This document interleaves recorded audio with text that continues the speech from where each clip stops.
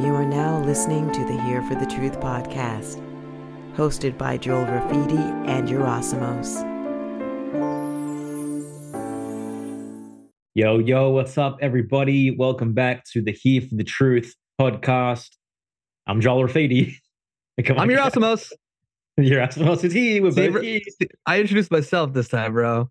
Wow, bro. You are stepping up your game. It's impressive to see the evolution of Yerasimos. Now speaks for himself in the intro. Shit. So 97, Yerasimos finds his voice. That's Guys, it. we have the amazing Chance Garden in the house today, returning as a very early guest on our podcast. Some of you may be familiar with him and his work on his own podcast, Innerverse. Today, we are diving into his latest research around New Age Gnosticism and the simulation theory. Is it real? Is it a hoax? What's going on? We're going to chat to Chance and find out where the cookie crumbles in this regard. Many of you may know already how we feel and where we stand, but get ready for this conversation. Before we bring Chance on, very, very, very limited spots are remaining for round 4 of Rise Above the Herd, which launches November 29. This is a 8-week transformational journey specifically for truth seekers to really develop an authentic sense of selfhood, of self-esteem, so you can have a clear vision, know what you value, and simply move forward on the path of your most authentic self.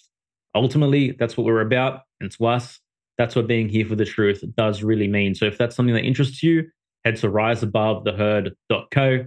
Thanks for your support. Thanks for listening. Enjoy this episode. All right, everybody, welcome back. This is episode 97 of Here for the Truth podcast, and the incredible Chance Garden, host of the Innerverse podcast, returns. He was one of our earliest guests. We had an awesome conversation back then, and I'm looking forward to this one again today. Chance, how you been, bro? So good, dude. I'm looking forward to this too. Just got off of Music and Sky Festival last month, where hung out with Yerasimos in real life and met Sophie and all kinds of other wonderful people. And since we last talked, it feels like years, and I don't even think it's been all that long. I mean, I've really been branching into the, rather than just the host guy, more of the researcher, bringing my own perspective, making connections that I'm not seeing made elsewhere. And that's a lot of fun. Since then, also been really taken off with the biofield tuning work that I do for clients. And we might have talked about that some last time, but now I've got a huge wealth of experience in wave and tuning forks surrounding people's energy field and uncovering their secrets in a helpful way.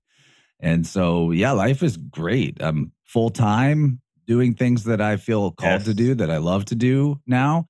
I actually, after we spoke last, I had a session with Joel, and that was really helpful. I don't know if you remember that, Joel. We want to I remember it very well, bro. Personal details of that, but there was a moment that was like, all right, this is what it is. What are you going to do? I remember it vividly, man. It was take the leap or don't take the leap, but this is what's available to you. And bro, like the evolution that I've witnessed, and especially like now, just having you here in front of me is incredible, man. Seriously. Yeah, well, I appreciate the reflection in that session, and people out there get a session with Joel. It's really good, hard-hitting, helpful, empowering. I remember it very well. That was a key. Sometimes you just need sort of that externalization of the truth within yourself, and then you either make the choice or you don't. But I made the choice. I jumped off the cliff, and the unseen forces have come to my aid, and I feel like I'm really flying now. Yeah. But that's it, man. What you just said right there, too, is, and we talk about this so much in our group coaching program as well, is that when you decide, when you make a choice towards the life that you want, towards the life that's fully aligned with, who you know yourself to be and what you want to do, those unseen forces support you, whatever you want to call them. And it's like, that's what a lot of times people like to call luck, and it's like, well, when you're honoring yourself and you make these decisions from a place of deep integrity, like dope shit happens. That's all I can say. 100%. Oh, yeah, 100%. Yeah. Yeah. Wait, is it 100% or 99? How do you guys know it's 100%? It's 100% because the underlying fact of nature is that life begets life. Life seeks more life, right? All organisms grow this way. All organisms evolve this way. Like I've mentioned many times, plants, they seek the sun, they seek more fertile soil.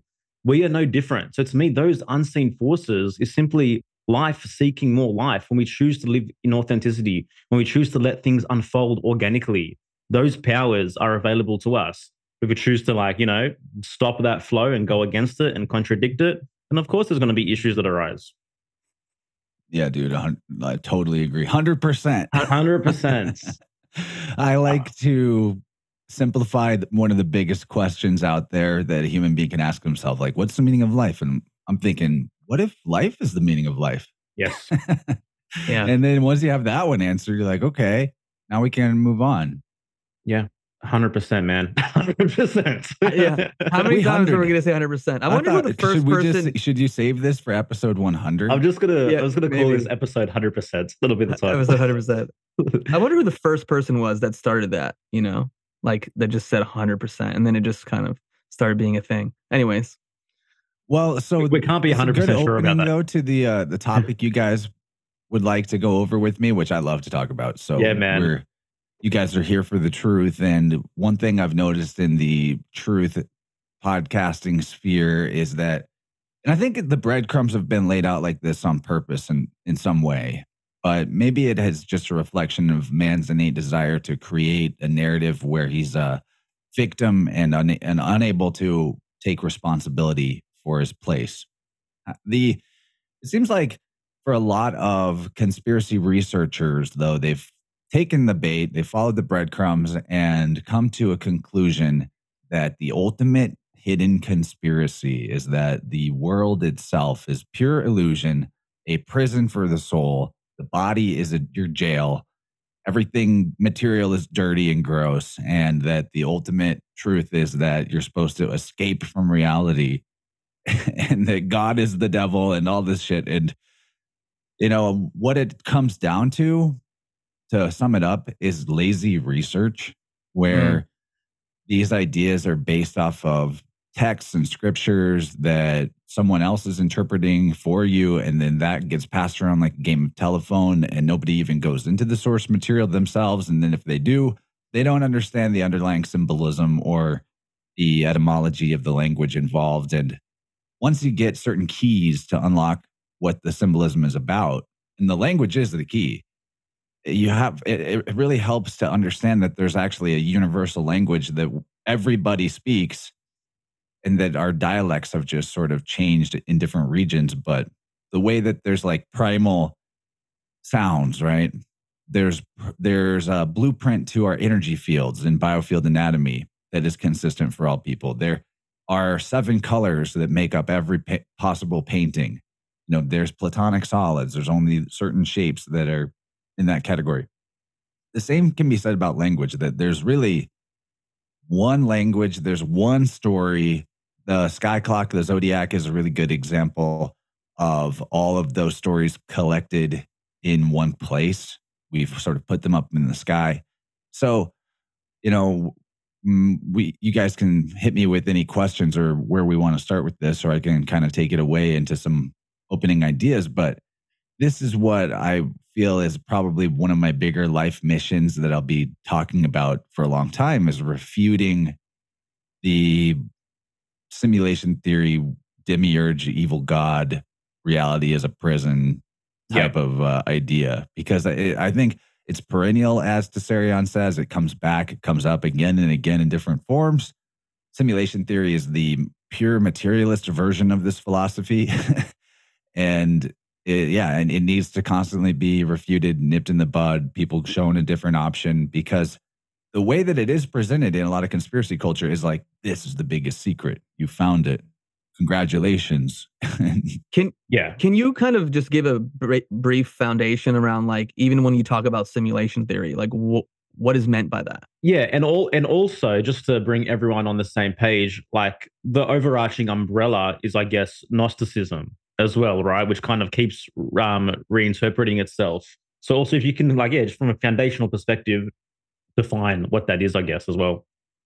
Absolutely, yeah. So the modern version of this is simulation theory, which you have your transhumanists and computer programmers and basically like physicists whose well, I put that in air quotes, physicists whose entire their entire perspective on so-called physics for them is like simulations run in high-powered computers, modeling mathematical equations that they have inserted because the current prevailing paradigm says that these mathematical equations are like physical laws of the universe. And they run these equations in the big simulation, and they look at big cosmic movements and dark matter and gravity and all kinds of stuff that is absolutely theory and not fact. And they're coming up with like, wow, the universe seems to follow rules and laws like a computer simulation, so it must be a simulation. Or you have people that are doing some level of the great work of spiritual alchemy on themselves. They begin on that path, whether on purpose or accidentally. They begin to notice that synchronicities are increasing. They think of something, it happens. They, become conscious of a concept or an idea, and they start seeing it expressed in the reality over and over again. And because people are starting, for the most part, with a backwards paradigm of what consciousness and expression in the reality, how those interplay with each other, they are seeing these increasing synchronicities as like evidence that they're in a dream, or that everything's fake, or that it's an illusion, or that something is manipulating them, something's messing with them. So that first primary thing I think to understand would be that humanity, for the most part, is in this idea of something expresses in the world, in the external world, something happens, and then I become conscious of it. But I think, and this comes from this is rhetoric that was explained very well by Neville Goddard, that it's the other way around. We become conscious of a thing, and then it expresses in the manifest universe. So getting that in the right order is helpful, because it will. It's like, now we can, okay, what am I going to become? I can start to have more of a bit of a control, not control, but like intention over where things are going to go. Like we started out saying, the decision, I think this might have been before the recording, but maybe it wasn't during the recording. I don't know. The decision to do something, it informs like all these things happening that make that decision come true, or make that decision possible, right? So getting that in the right order is helpful. But to go back to this idea of Gnosticism, I don't want to trash Gnosticism fully, right? It's more like New Age Gnosticism, or it's tough because people are appropriating a word, and the ideas about ideas of the ideas of ancient groups of people. It's like I said, it's like a game of telephone. Someone's interpretation of someone's interpretation of some ancient group of people that we can't go and talk to, and most people aren't even looking at the original source material. So Gnosticism means, gnosis means like knowing. Yeah. Basically, it's kind of a similar word to science. So there's nothing wrong with the word, but the scriptures that people are mostly referring to when they decide that the reality in this Gnostic label, that the reality is fake, created by an evil god, is coming from mostly the Nag Hammadi texts, which we can talk about more and break that down as we go. Like where do they come from? I have slides on it. I don't know if you guys are down for screen shares or not, or I can just kind of like go off of my slides a little bit. I'm down. You have I'm permission? down too. Okay, cool. So if we're going to do that, if you guys have some response to the things I just laid out, please hit me with it, and then I might pull up some slides. No, I think what I really like that you're saying is this idea of language being hijacked, and that, we take this word, but what is the etymology of it? Where does it come from? And how there can be interpretations of interpretations of interpretations. So, it's a good thing to kind of talk about. Yeah, it is. It is. Yeah. So it's a misunderstanding of the doctrines that the ancients had and held of this universal religion that expressed itself in different parts of the world. And what I'm currently most interested in finding out, or one of the highest levels of interest for me, is like, what is the source? Who were the people that were taking this from one place of the world to another? The holy sailors, you might call them. So some books before we get started that I'll refer to or I'm inspired by recently. First of all, you guys should have this dude on, Dylan Sicoscio. Oh, you've been on Unslaved with him a couple times, right? Yeah. I take a friend to work day. Yeah. So Dylan's writing this series of books called Spirit World, where the first one's really deep on astrotheology. The second one is really deep on the legal system and sorcery of the legal system, which Joel knows about. Had some experience now. Yeah, he's got some good experience with that. Book 3 is kind of an alchemical text that reveals a lot of deeper esoteric doctrines like of Pythagoreans and the Tetractys. And anyway, all of it is exploring language. The 4th book is what I'm holding up right here, A Godsacre for Winds of the Soul. The audiobooks of the Spirit World series, and for people just listening, world is spelled W-H-I-R-L-E-D. So I produced and narrated the 3rd book in this series, and I'm almost done with the 4th one that I'm holding up right here. These are really great books because some of the other material that I might reference, Dylan has gone and come through old stuff. What I like about his work is that he doesn't reference anything older than or newer than 1850. He goes back to the OGs, people who had access to stuff that isn't really in circulation now. And the thing is that nowadays, like I mentioned with the truth community and Gnosticism and simulation theory and all these ideas, we live in a world where all the information about mythology is coming to us through search engines, not through libraries and old books or the ancient philosophers for the most part. And, you go to search a certain term, a certain name of a mythological character, and the first 10 results on the page are going to be like video games and TV shows that use that name for one of their characters. So our interpretation and understanding of like Zeus and Hercules are like literally the Disney version. Okay, so that is a problem if you're trying to get to the root of what this symbolism was originally for and what it originally referred to. Not to mention the fact that planets are currently named after names that originally meant different things, and the ancients had other names for the luminaries that we call planets. Like Saturn is an old name for the sun, and it's demonstrable that the ancients thought this, but in modern day, because people are not aware of the older source material, when they run across things like that, you get ideas like the sort of Velikovskian Saturn was literally the sun and in an older age, and that the planet that is Saturn was like closer to the realm and that it was the sun, and then some crazy stuff happened and changed the world. And anyway, all that is like misinterpreting astrotheological doctrines of the ancient world, in my opinion. And I think it's demonstrable. So Spirit World's a good book series because Dylan takes, he's done the legwork of going to some of the older source material. He's quoting that, so you know where to go look if you want to read it yourself. The early 1800s version of that type of work would be Anacalypsis by Godfrey Higgins.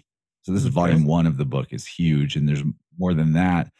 He spent decades just all day, every day, deep diving into all of the writings of the ancient world that he could get his hands on. They even led him into the Vatican archive at one point. Wow. Because back then it wasn't as big of a threat to the powers that were for a guy like this to go and do his research, because books like this a big book like this was expensive. The commoners wouldn't have access to it. It wouldn't make it onto an internet. There was no such thing. So Higgins is a great source material for the etymology and the understanding the universality of the system and what the system really was. And so those are some great sources. And I recommend, if people are interested in this stuff, to go to the old material like Higgins, Godfrey Higgins, and not base your opinion on what symbolism means on modern people's interpretation. Now, that being said, symbols are multivalent, multidimensional, that something can mean more than one thing. And that's where some confusion comes in as well, because you have like Mercury referring to an alchemical philosophy. And then you have Mercury referring to the luminary called Mercury in the sky. And then you have the Mercury that was actually the sun in an earlier age. The Mercury who was a version of the solar Messiah, like a Jesus or that type of a guy. Mm-hmm. And that's demonstrable too through kind of just very basic knowledge about the mythology from the ancients' perspective. So the key thing, though, overall, is very well summed up in this quote that I'm going to read from Anacalypsis. So this is Godfrey Higgins putting it, just really laying it down, and I'll elaborate on this. He says, "Of the sayings of the wise men, there was not one probably more wise than that of the celebrated Know Thyself. And probably there was not one to which so little regard has been paid." It is to the want of attention to this principle that I attribute most of the absurdities with which the wise and learned, perhaps in all ages, may be reproached. Man has forgotten or been ignorant that his faculties are limited. He has failed to mark the line of demarcation beyond which his knowledge could not extend. Instead of applying his mind to objects cognizable by his senses, he has attempted subjects above the reach of the human mind and has lost and bewildered himself in the mazes of metaphysics. That's crucial right there. Yeah. He has not known or has not attended to what has been so clearly proved by Locke, that no idea can be received except through the medium of the senses. He has endeavored to form ideas without attending to this principle, and as might well be expected, he has run into the greatest absurdities, the necessary consequences of such imprudence.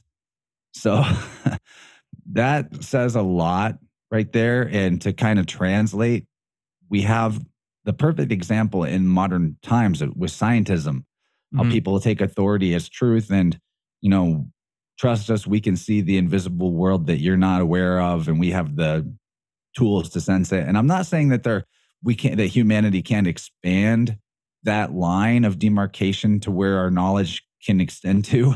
We do. We push that boundary, and tools are good for that. But as Tessarion likes to say, the white coat brings you into the world, and the black robe takes you out of the world.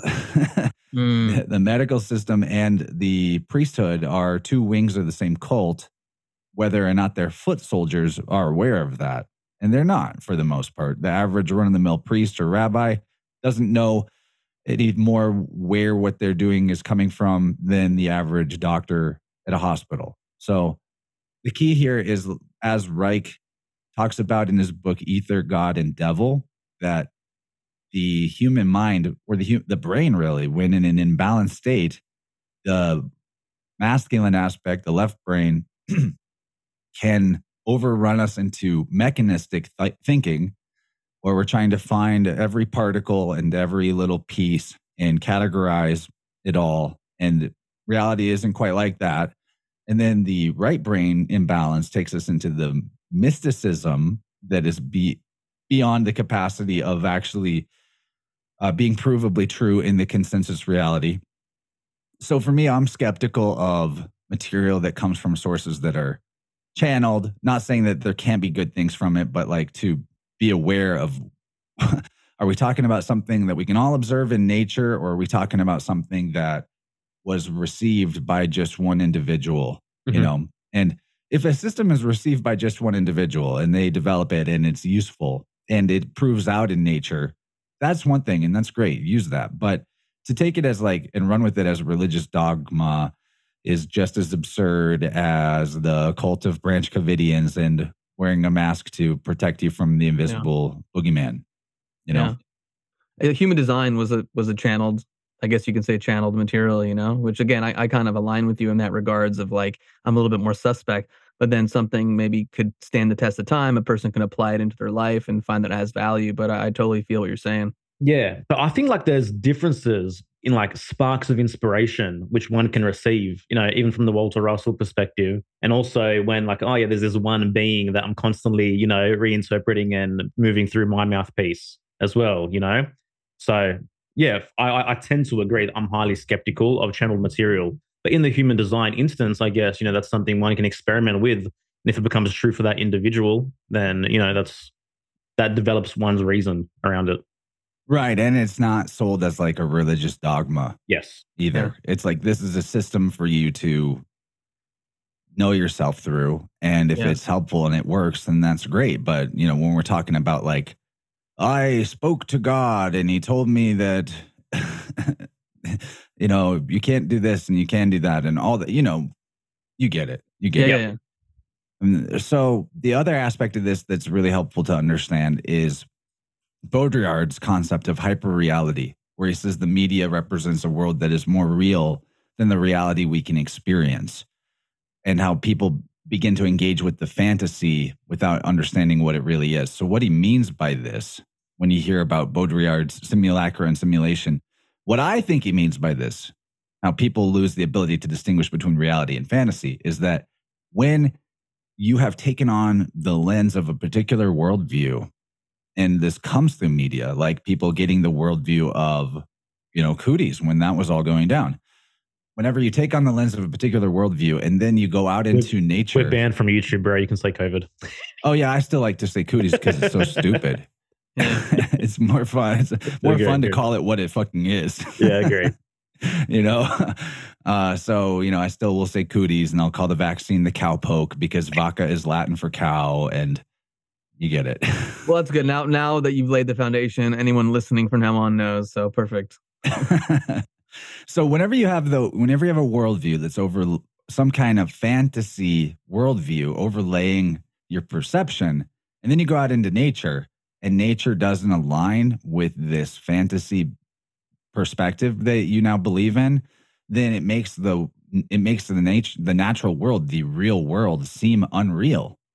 Okay, so this is what's gone on for a long time with humanity, whether through the media that we currently have. Medea, by the way, is a mythological character, and she was a witch who cast illusions and caused the solar hero Jason to like kill his own children in a Herculean type way, or she sacrificed her own children. Either way, media is not nice. It's not a good word. It's definitely encoding something. So basically, we have this happening with the simulation theory idea, with the New Age Gnosticism idea, that because their worldview is this fantasy, mysticism fantasy, or mechanism fantasy, depending on which side of the imbalance they're on. And for a lot of people, it's actually some of both. Then if they ever even encounter the natural world, if they ever leave the house, something about it feels not right. Something about it feels fake to them in some way. And they avoid contact with it at all costs, actually. And so that's where a large degree of humanity is at. And that's why it's so easy to get people for people to choose to believe in a fallen world, a prison body, and an evil demiurge creator. Yeah. And you know what really piques my interest is what's taking place within the psyche of the individual that wants to seek fantasy as opposed to reality, right? Like, why have they come into such a dissonant relationship with themselves and nature where they seek reality through fantasy? Because, obviously for them, even the origin of the universe story, Big Bang, right? Nature is random, nature's unpredictable, nature's unknown. This is conditioned and festering in the base of one's psyche. So from the beginning, they're at odds with themselves. They're at odds with nature. There's, so it's like, it's actually playing on one's own self-loathing as well, I think. Yeah, I mean, if you see the world as fake, then there's like inherent self-loathing in that. Mm-hmm. There has to be, because you are the world. We are living nature. So, and when you really get down to what the New Age Gnostic is seeking, it is just straight derived from the old Buddhism and a lot of versions of Hinduism, where the doctrine is that if there's anything to perceive, or a perceiver at all, like if you have any sense of I am left, even a shred of selfhood or ego, then you are still in the illusion. This is the doctrine that is taught by the Eastern cults. Yep. And So this is like the ultimate attempt to return to the womb and basically oblivion, really. And that's why it leads so quickly and so easily to like a metaverse idea, because that's an attempt to return to a womb state. But the irony is that no matter how self-destructive one is, no matter how much one seeks oblivion and non-existence, the only thing that exists is existence. So no matter what you do, where you go, or how much damage you do to your own psyche, you are still going to be there. Yeah. Yep. You're always Can't left. get You're always rid of left it. with yourself. And You're who always left with yourself. who tried to make this very loud and clear? Who said A is A? Who said reality is a fact? Who said existence is existence? Right? Ayn Rand, man. She's been the antidote to a lot of this for a long time. This is the most pro-life philosophy. And all she tried to do was tell people, guys, hey, look at reality, deal with reality. Let that be your guide. And she was hated, right? Yeah. Yeah. Yeah, I haven't dove much into her work, but I have heard Michael talk about her, and I mean, Bro, yeah, that all sounds good to me. I think you would totally be into, what she has to say. And like Joel said, I think a lot of the antidote for a lot that has been taught, the last several decades, is in her philosophy. I'm not going to say like she is the one and has all the answers, but let's just say she was a smart cookie. Yeah. Ultimately, what it is it's nature worship. It's man worship, right? And many people are triggered by that statement. But why wouldn't you worship man? Why wouldn't you worship human potential? Because ultimately, that is just recognizing the vast immensity of nature and the gift that it is, right? Yeah, and it doesn't even have to be worship, That word is so charged. Yeah. It can just be like recognition of the potential is in of itself powerful. Everything in terms of healing in energy work that I do with people is strictly about like, can we recognize where the blockage is? And that allows things to sort themselves out. Yeah. It's really about hiding things from ourselves that causes the most problem. And so one of the things though, like reflective of that, is how we can't even see the stars in most of our urban centers anymore. Mm-hmm. And if we understood this concept of constellation writing that the ancients did, where they would put mythological characters into constellations, or man, this is where it gets really fascinating and deep for me. Like there's a word the Sumerians and Akkadians used for this idea of constellation writing called Lumashi. So this is a word referring to the astrologos, or scripture in the stars, and the practice of the ancient priest astronomers, because one priest meant astronomer and astronomer meant priest in the ancient world. It was the same thing. So they would derive the history of the world in terms of what they taught from the interplay, the puns, homonyms, synonyms, double entendre, all that type of stuff between the names of the constellations and the names of the stars, and what the constellations represented and their proximity with each other, and multiple languages that they had familiarity with. So the ancient astronomer priests would know, say, for example, Hebrew, Latin, and Greek, and probably other languages too. So this interplay of hidden words and hidden meanings from reading between the lines was actually considered to be the secrets of the gods, and that only the initiated, the Illuminati, which is not even an evil word in and of itself. It was a rank in the mystery schools of the pre-Christian Christian church. Only the ones who were initiated to the meaning of the symbolism would be able to comprehend these secrets. And so because the ancients, this is my personal opinion, this is what I think has happened over a long period of time, that something would occur that was monumentally important, historically speaking. Say a new king would rise, or an empire would rise and take over a region, a neighboring region. They would conquer the astronomers or the priests of that region. One of the first things they would do is take over the priests. And like even the name Homer, right, where we get the Iliad and all these epic poems, Homer means hostage. Wow. So we have these hostage priests that are then instructed to like, all right, put the history of my kingdom up there in the stars, or something along those lines, or put me, the king, up there in the constellation. Put my name on it. I'm important. I'm a chosen one. And so, because this would be a practice that occurred repeatedly, and they knew that this has been happening for a long time, my opinion is that they would see the history of the world in the constellations and decide that, well, if it's up there, it must have got up there for a reason, because it really happened, even if it's so far back that we have no actual records of it. This is the record. The constellation writing is the history. So over time, obviously, that's not actually a good system for keeping real, literal history. It starts to get like more and more confused, muddled, and complexified over time. So, like, a good example of this would be, we have all the flood myths of various cultures. You have the Epic of Gilgamesh, where they reference Utnapishtim, who was a flood hero who survived on a big boat that he built. And you have Noah, of course. Noah's Ark is the most famous one. If you go back even further into the Sumerian, the oldest Sumerian lore, you have the myth of, I think it's one of the very oldest cuneiform tablets that there is, the Atrahasis.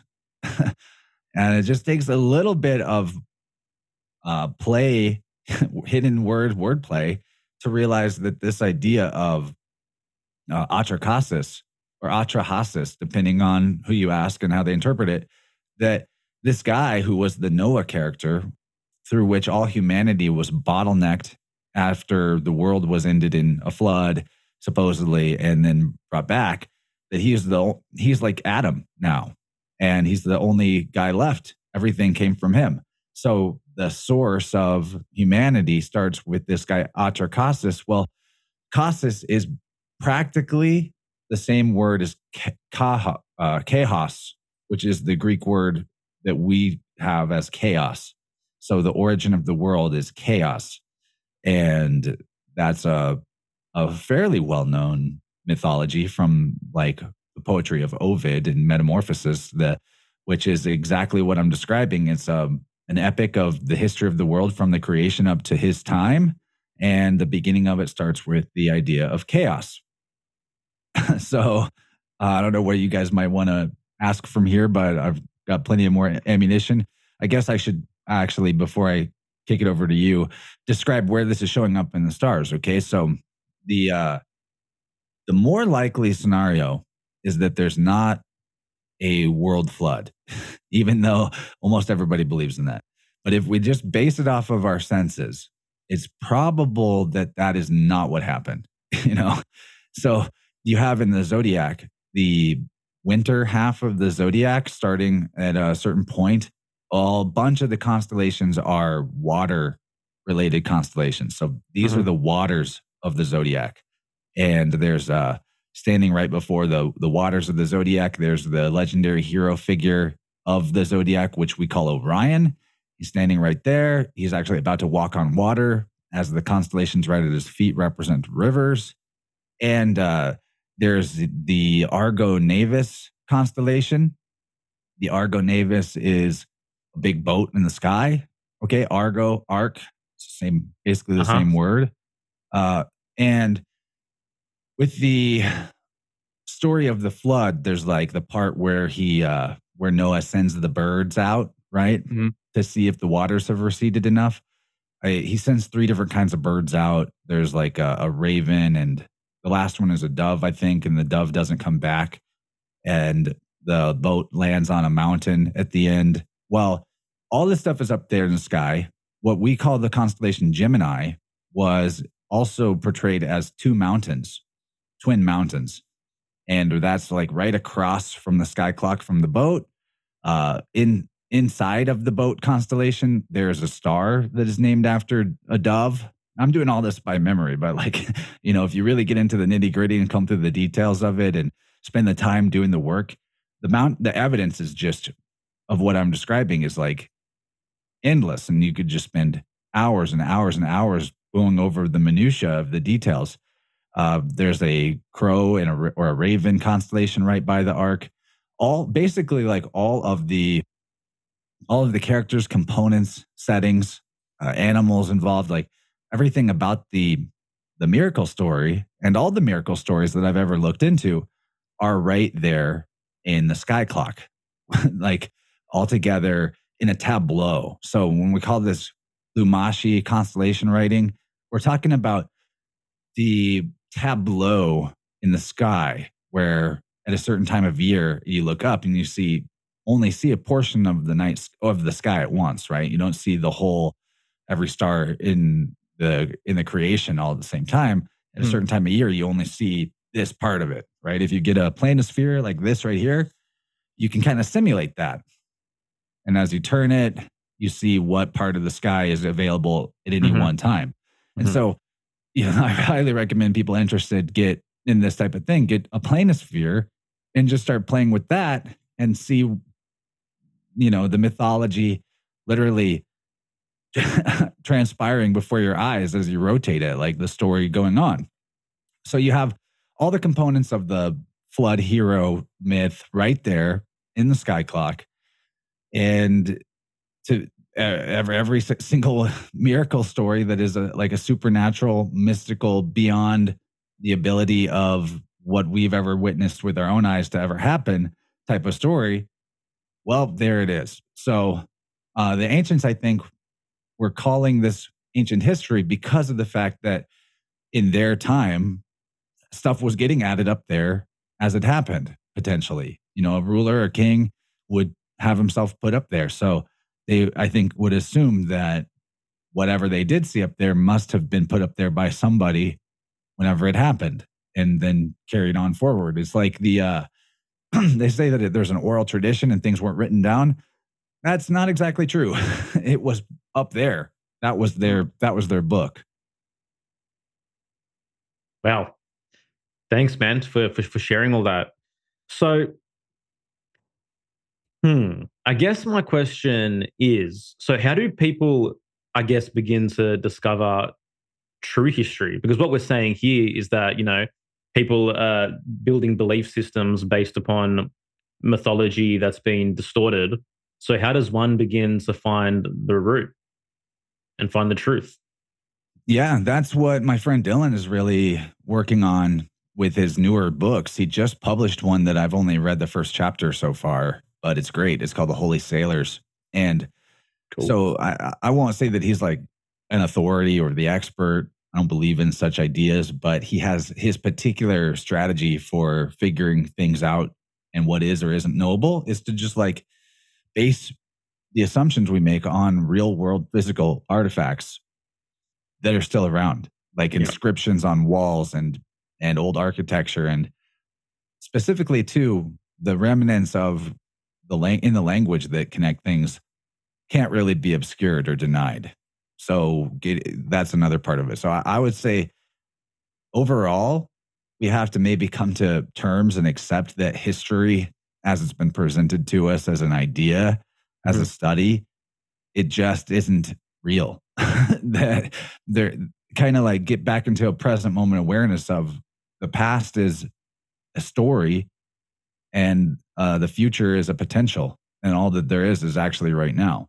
And I think part of the reason why we've been culturally over so long made to believe in history and ancient history and the way it's presented is largely because of systems of rulership that needed to have some sort of authority derived from some kind of lineage and historicity that, at the end of the day, if we want to abrogate these middleman systems that are vampirically between us and every type of version of source that they call resources on the realm, then it starts with abrogating the authority that they derive from faked history. So, like we can look at writings from like Herodotus and say that that's valid history, or we can study astrotheology and realize that Herodotus is telling the same story of the solar hero and the mythology that becomes a character like Jesus over and over again. And it's like, at a certain point, we maybe just have to let that go and realize that we're not going to know things that are beyond the scope of our knowing. and that ancient history is one of those things. But if we can demonstrate that people have kept certain traditions, rituals, ceremonies, and artifacts within their language that point to a similar root, like the fact that there are that when the conquistadors came to Mexico, they found that the peoples that were living there were basically speaking Hebrew. That was their they didn't have a written language, but their language was basically no different than Hebrew. That tells you something, that maybe there was a world spanning seafaring civilization that was going all around the world. And that Hebrew itself is fascinating in the sense that the original 16 letters of that alphabet are the same as the original 16 letters of the Celtic alphabet. And not in a written sense. They had different writing and glyphs, but phonetically, like the order of the mouth sounds that we call letters, and the fact that there are 16 is also mirrored in the original 16 letters of the Greek alphabet, supposedly brought to Greece by Cadmus. So, that question's a tough one. Maybe later down the research line, I'll have a different answer. But mostly, I'm just like, I think we might have to let go of the idea of truly knowing, because things that are coming to us in the form of writing and texts, most of that is funneled through some kind of monastery at some point in history, and books were gathered and burned and then rewritten by the prevailing power. And even looking at some of the more ancient cultures of the world, like India, they have scriptures and texts going back theoretically thousands and thousands of years, but in their climate, they were rewriting their scrolls and scriptures every 10 years because the climate there caused the material that it was kept on to degrade. So to just sort of trust and believe that these record keepers weren't inserting things that fit their own agenda and the regime that they were assisting as they rewrote the histories every 10 years for hundreds of years, it's not likely that we've got the truth about history. And, when you think about it on just a philosophical level, I think that it's okay to accept that we can't know things that are a certain distance away in the time stream.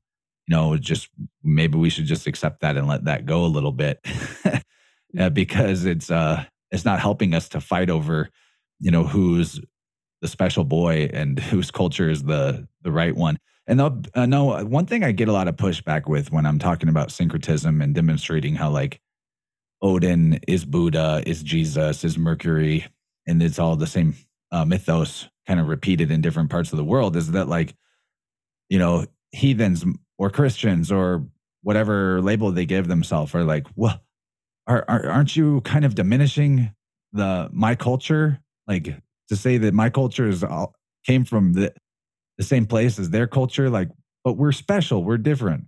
And yes, I'm not trying to be like communist and make everything one world system on y'all, but it's true that you'll have regional differences. It's true that your mythologies will have morals and things about them that apply to a certain group of people in a certain place, and that's all good. And what's important is to just show that, in terms of a religious system, in terms of a system of spirituality, the benefit and the use of it is in how it can help us understand the truth of nature and what nature does. And that's actually a singular truth. There is actually just one nature. There's one alchemical process. There's, one way that babies are made. You know what I mean? There is some universality to religion when you get down to what's actually knowable in the realm and how religion can help us hold on to and retain that type of wisdom. Yeah. I think it's interesting too, because a lot of people, when you ask them what God is, they'll just say nature. Nature is the closest thing in that regards for them. So I'm curious your thoughts on that. Even that term God, we've asked different guests on this show, what do they think about that term and what does it mean to them? So I'm curious your thoughts. Sure. Yeah. I mean, to me, it seems evident that, maybe this is going beyond the capacity of our senses, but it seems evident that this is a created realm. Now, like how that creation comes about and manifests, that's a really interesting question to speculate on. But I see the realm as mental. I see reality as mental, like that Hermetic axiom of mentalism. And Like so all is mind kind of all thing? is mind. Yeah. So to me, I think that the physical reality is manifest out of this divine imagination, this field of potentiation or the pleroma that is for whatever reason ordering itself into the experience that we all share currently. But yeah, like God is nature. That's not a bad way to consider God. That's a big question that people maybe Yeah. have to answer for themselves. For But sure. the idea of a creation, that it's a creation, seems evident because that's how everything that we ever see that wasn't here and now is here ever got there, as somebody created it, right? Yeah. I mean, I guess the question is like, is it created or is it just creation? Is it just the isness? Has it always just been, which is again a hard thing to, I guess, kind of um, decipher and determine. But yeah, for me, I kind of see it as just like a perpetual, ongoing creation and isness. Like, I don't know. That's my perspective. Yeah, like beyond the idea of beginnings and endings. Yeah. Yeah. Yeah, and I think that was more of the ancient doctrine as well. When you look at Genesis 1:1, for example, we have the KJV version. Maybe not most, but a lot of people could quote that, right? In the beginning, God created the heavens and the earth. But the actual Hebrew, if you look at the actual Hebrew words for that verse and translate it in a more honest way, instead of in the beginning, the Hebrew is bar rashit, which means by wisdom or born of wisdom. So in the beginning is actually by wisdom. And then the next word is Elohim, which like most people currently know as the word Elohim, but it's actually Elohim. So Barashit Elohim, by wisdom, the gods created the world from matter previously existing. That's what the actual honest translation of Genesis 1:1 would be, from matter previously existing. So I think that the eternality of matter is a more sound doctrine, because whenever we look at the evidence of our senses, we can see that nothing is ever actually created out ex nihilo, right? And when things are destroyed, they actually just change form or regenerate in some way. So everything that is the isness is. And I think that that's a more sound doctrine. I think that whole like in the beginning idea actually causes like kind of a schisming, problematic cut in the timeline of someone's own sense of eternality. Mm-hmm. Yeah, I like what you said before too, because I wanted to ask you, like, what are your thoughts on with this whole idea of interpretations, ideas about ideas? Like, how does that play out in the Bible? So I liked how you started, or you at least spoke about that, because I'm so curious. There's different translations, and even people who talk about the Lord's Prayer, like there's different translations on that and what that means, and it has such different relevance to the person. Yeah, and when you look at the book of Genesis, it looks more like it's multiple traditions cobbled together into one book. I mean, Genesis chapter 1 is a creation story, and then chapter 2 is a creation story. The first creation story is that God creates Adam and Eve together, and then the second creation story is God creating Eve out of Adam's rib, right? And then to go back to the Nag Hammadi scriptures are what a lot of the modern New Age Gnosticism is based off of. Mm-hmm. And it's problematic because it came out of I can't remember the exact year. I might have it written here. You're saying when it was discovered? When it was supposedly discovered, right? When it was put out into the public. And I think it was the 40s. I don't know. It was in the 40s. I won't say the exact year, but it was like the same year the CIA was created. So interesting. A lot going on then. But what's fascinating is like the most popular translation of this text was prepared by UNESCO, which is a Really? United Nations. Wow. Yeah, that seems problematic to me. Anyway, Nag Hammadi. So In 1945. we can look at that word, Nag Hammadi, and just break down some things out of the language as a demonstration for what like having some of the keys of language can help you do to decipher things. So Nagas in Hindu is serpents, and Nachash in Hebrew is serpents. So right there, you can see a link between the old Vedic and the or Sanskrit or Sanskrit, as the Indians call it. We're given Sanskrit as the word, but they say Sanskrit because it's the writing of the sun, Sanskrit. So Nagas and Nachash, basically the same word, it's no different. So Nag, serpents or watchers, and then Hammadi.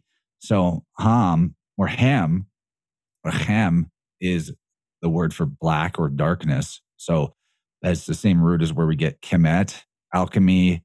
Ethiopia is a word that is from the Greek Ethiops, which means of a burnt complexion or blackened.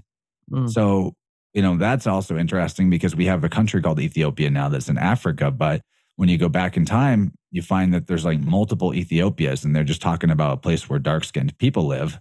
Mm-hmm. And India is Ethiopia I think provably so.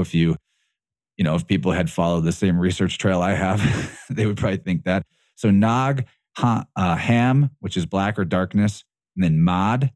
Mad is the same root as madre, mother, or dame, dame. That's mother. But also notice how Adam has dam in it, right? If you put Adam backwards, it's Mada. So, and Adam, there's all kinds of interesting links between Adam and the solar hero, especially in the form of Saturn or Kronos, who had names like Adamu, Adamus, Adonis. Even the Hebrews call God Adonai. They're referring to Adam, the idea of Adam, the Adam Kadmon.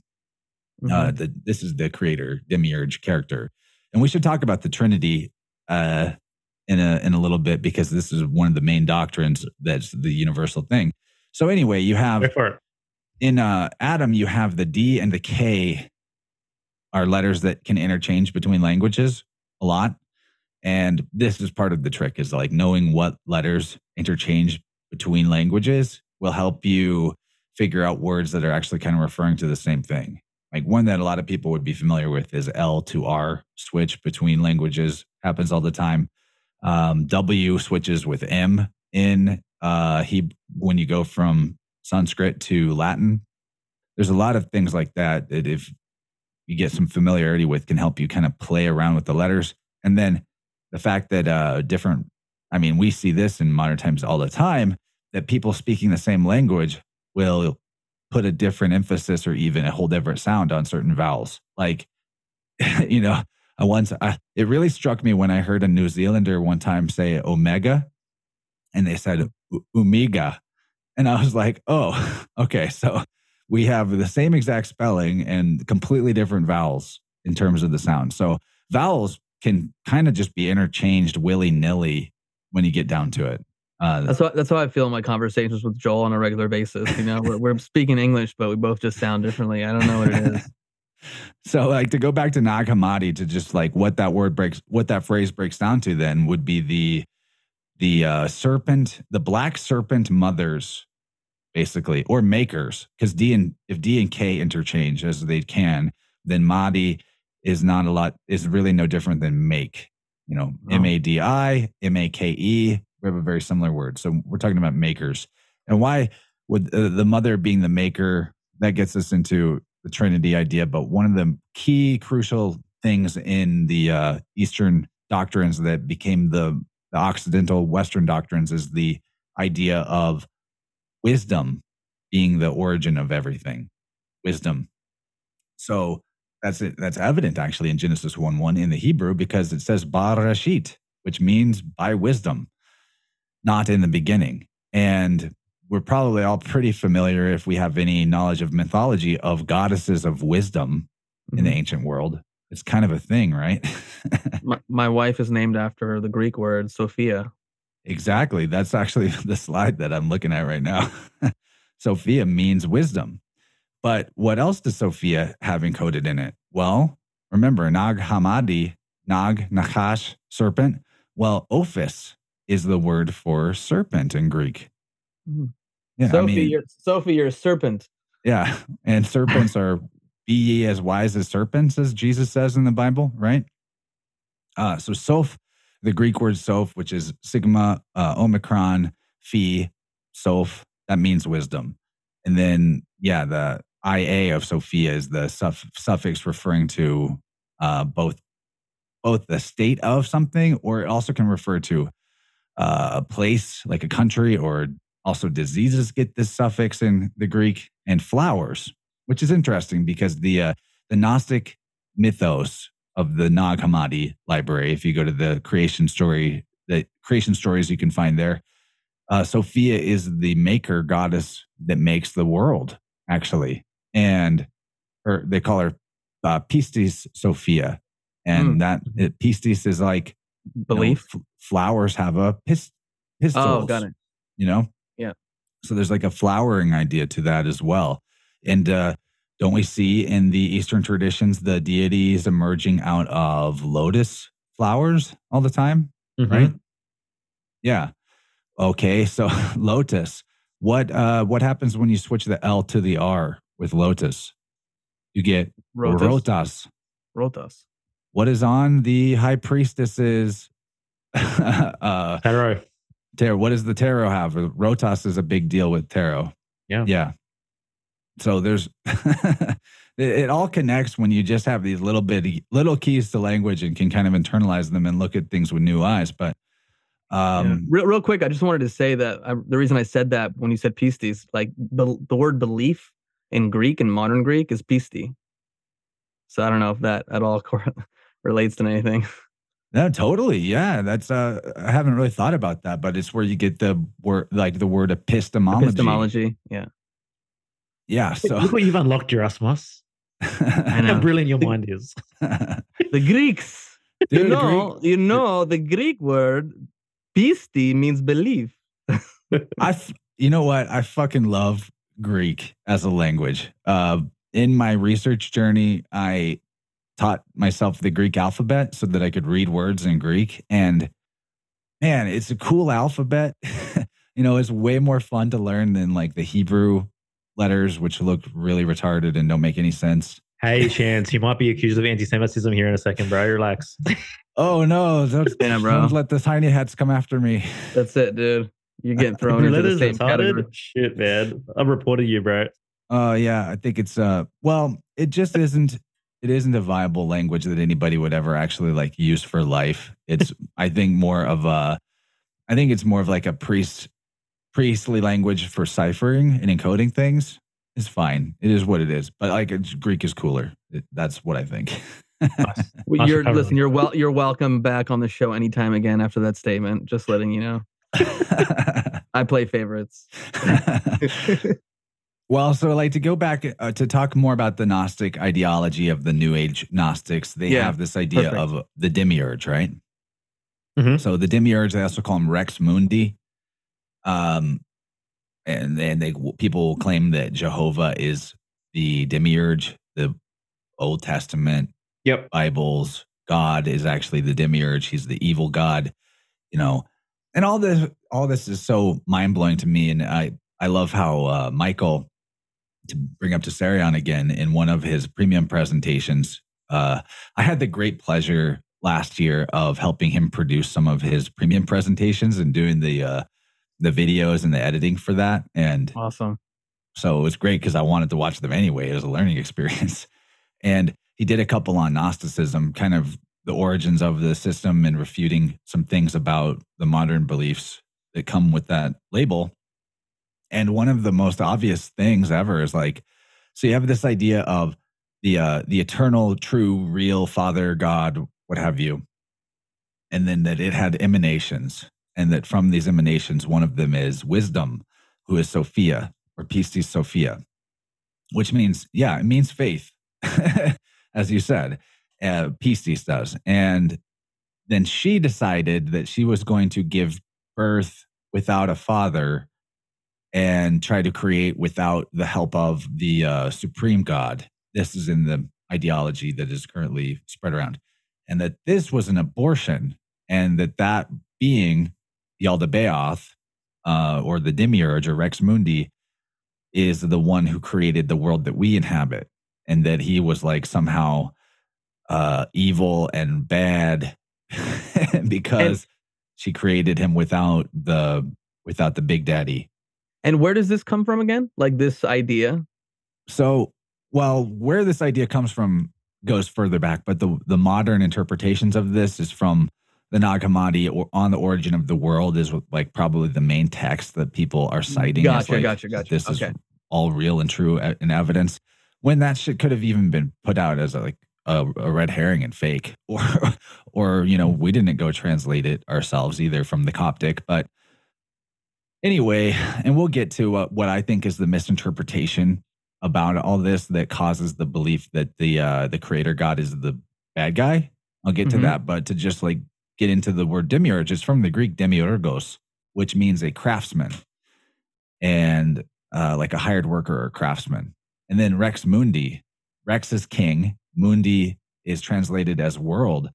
But I think, and I agree with Higgins on this, that Mundi is a corruption of Manda, and Manda means the same thing as Gnosis. And so you have like one of the original sects of so-called Gnostics were the Mandeans, right? And anyway, and Jehovah is a transliteration of the Hebrew Yad He Vav He, and I'll get to more about that. But anyway, Manda is Aramaic, meaning Gnosis is not in knowledge. MNDO, which is like Mim, Nun, Dalet, Aleph, in Chaldean, which is sharing alphabet with the Hebrew, that means science. So Manda, Gnosis, science. Interesting how the cult of scientism is the cult of Gnosticism. It's the same cult. Crazy. Right? Yeah. So the other interesting thing too, like back to that R to L interchange, Rex, which is king, translates or can swap to become Lex, which is word, logos. Rex Mundi, Lex Manda, king of the world, or the word of wisdom, or the logos of knowing. Interesting. So other versions of the god or savior, the chief deity, the pater, the pater, the pattern, like Zeus, Deus, were called Redemptor Mundi. So Rex Mundi, Redemptor Mundi, there's all these ideas. Yeah, so where do I want to go from here? There's so this demiurge character is replete throughout different versions of mythology and history. Again, it's a public servant is the original meaning of the Greek word. But in the Eastern philosophies, it's considered to be an aeon employed in the creation of the world. And I hope that I remember to get back to this word aeon because it's super important. But some versions of this in different mythologies would be Vulcan, who's a blacksmith, Jesus, who's a carpenter, Ptah of the Egyptians, who's a potter, Lu of the Irish, who's skilled in many arts, and Thoth, who brought about writing to the Egyptians. These are Thoth, man, that's definitely Buddha. Thoth, Tat, Teos. Buddha's got so many names that if I spent the 10 minutes reading all the names of Buddha in the history of the world, you'd be like, oh shit, everything's Buddhism. And it is. I think that's the oldest version of this that you can get down to. So the aeons are also called the archons in this philosophy. Archon is a Greek word referring to a prince or ruler. In ancient Greece, there were chief magistrates, and interesting that the word magistrate is defined in the older dictionaries. I like to go to Webster's 1828 dictionary. Really good way to get to what words actually meant before modern confusions. But the archons, who are magistrates, magistrate meant God with a lowercase g. So it also means judge. So like, in the legal sorcery of it all, the magistrate, who is the judge, who is the prince or the ruler, used to pray to the god who instead of plea to the judge, but it's the same thing. Whenever you make a plea to the judge, you're praying to the god, lowercase g. The Greeks had 9 archons, 9 chief magistrates. Sounds a lot like our 9 judge Supreme Court, right? Wow. Yeah. So, hey, bro, just curious, is the word woman in that dictionary that you're referencing, or the Webster's 1828? Yeah. Well, that's a great question. Can I just look it up real quick? I'm being sarcastic, man, but sure, go for it. I know you're No, being man, like, sarcastic, but he's also, I think, curious, unless it says like an adult female. I'm curious what it says. The female of the human race grown to adult years. Sounds Well, good. Okay. Similar. Well, Classic. I just laughed because the other day I actually looked up matriarchy in that dictionary, and it doesn't exist. There is no word for matriarchy in 1828. Interesting. I just looked up to like have a copy of the Webster's 1828 dictionary on hand as like a hard copy. Right. Yeah, that would probably be expensive, but there's just $30, $39. Really? Yeah, I'm on asking Amazon. for that for Christmas, man. On Amazon. I would love a physical copy. All right. Yeah. So All right. I'm curious because we've spoken a lot about what I guess Gnosticism is, how it presents itself, simulation theory, etc. But how does an individual in today's day who goes down these rabbit holes and adopts this philosophy, right? What effects would it have on them in terms of their actions, in terms of their output, in terms of their relationship with themselves, with their bodies, and with life? Why is this so sinister? That's a really good question. Basically, though, the simplest answer is that if you believe that the world is a false prison, punishment, loosh farm, that's a word they use for it. They say that, we're all just here to be looshed by higher beings. Then you've given yourself the ultimate victim posture. Yeah. I mean, that's the problem. And as soon as you take on that position, you're that much more willing to play victim to all kinds of things. And also, I think that if your belief is that you need to escape the world, and so like, how do you do that? Go into a cave and do ascetic practices until, it actually becomes selfish in an unhelpful way, in my opinion. Yeah. Real quickly, because on that subject, I'm curious because a lot of people yearn to escape from this world, whether it's ascetic practices, going in a cave and meditating, or taking a certain substance. And I'm curious how that plays into that as well, since we've seen this growth of the trend of people thinking plant medicine is the panacea for all their life's issues. And I'm curious your thoughts on that. Yeah, that's complicated, because I have had relationship with plant medicines that really helped me in the way I used the intention I used it for. But to, maybe get to the more ancient usage of these plant medicines, I think that in the initiation ceremonies, you would actually use the plant medicines to give the initiate the impression that supernatural stuff was actually happening. It makes the mind very pliable and impressionable. And I think that is probably why it's being pharmaceuticalized, because it maybe is a logical next step to more programmable humans, possibly. But it's a tough question because it's a tool. Yeah. And I don't think any tool is inherently good or bad. It's not the ultimate panacea, but in the right context and usage can be a liberating experience. Like that's my relationship with like psilocybin was one of really helpful medicine for integrating some shadow and experiencing the energies that I had been closed off to being able to perceive. But then that wasn't the end of the road. It was like opening some windows in my consciousness so that I could tell that there was like an energetic field that I was a part of that was beyond what I was currently able to sense. And then doing the work with like Qigong was the main thing to get more sensitive on the natural and to be able to do that without any kind of help and increase my level of consciousness or sensitivity to energy from there.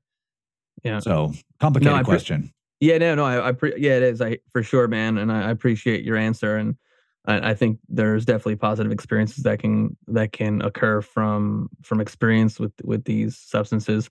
I brought it up only because I'd shared something earlier on Instagram. A previous guest of ours, who I consider an expert on the nervous system, had interviewed someone who'd said literally ayahuasca wrecked his nervous system, and there were tons and tons of comments that were commenting on that page that were in concurrence. Obviously there's some people that said they had good experiences, but there were a lot also that were saying like it rocked them. And I think in this world where something gets super, super trendy and every other person has their own personal shaman. I mean, I live in Los Angeles, so there's tons of those quote unquote spiritual types or new age types, which if you want to talk about in a bit, it's just something that's overused. And you have practitioners who, go spend a few days in the Amazon or something, and then they come back and they just identify as being personal shamans and don't have the understanding of human biology or even some more esoteric elements of this work.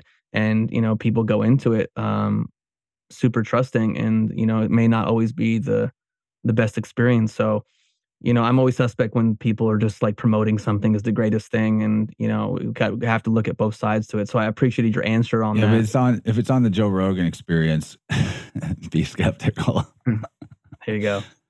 I heard from his tattoo artist came out and revealed that Joe had never even done DMT. That he's promoting stuff to, young people that he's himself doesn't do or never actually did, and lies about it. Yeah. Which I don't know. Joe had a whole documentary on DMT. You reckon he's never even done it? That's crazy. According to his tattoo artist, he's never done it.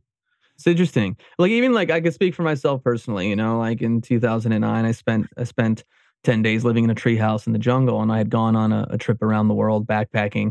And I ended up at this healing center, this shamanic healing center, and I experienced 6 ceremonies over 9 days, and there were some profound experiences.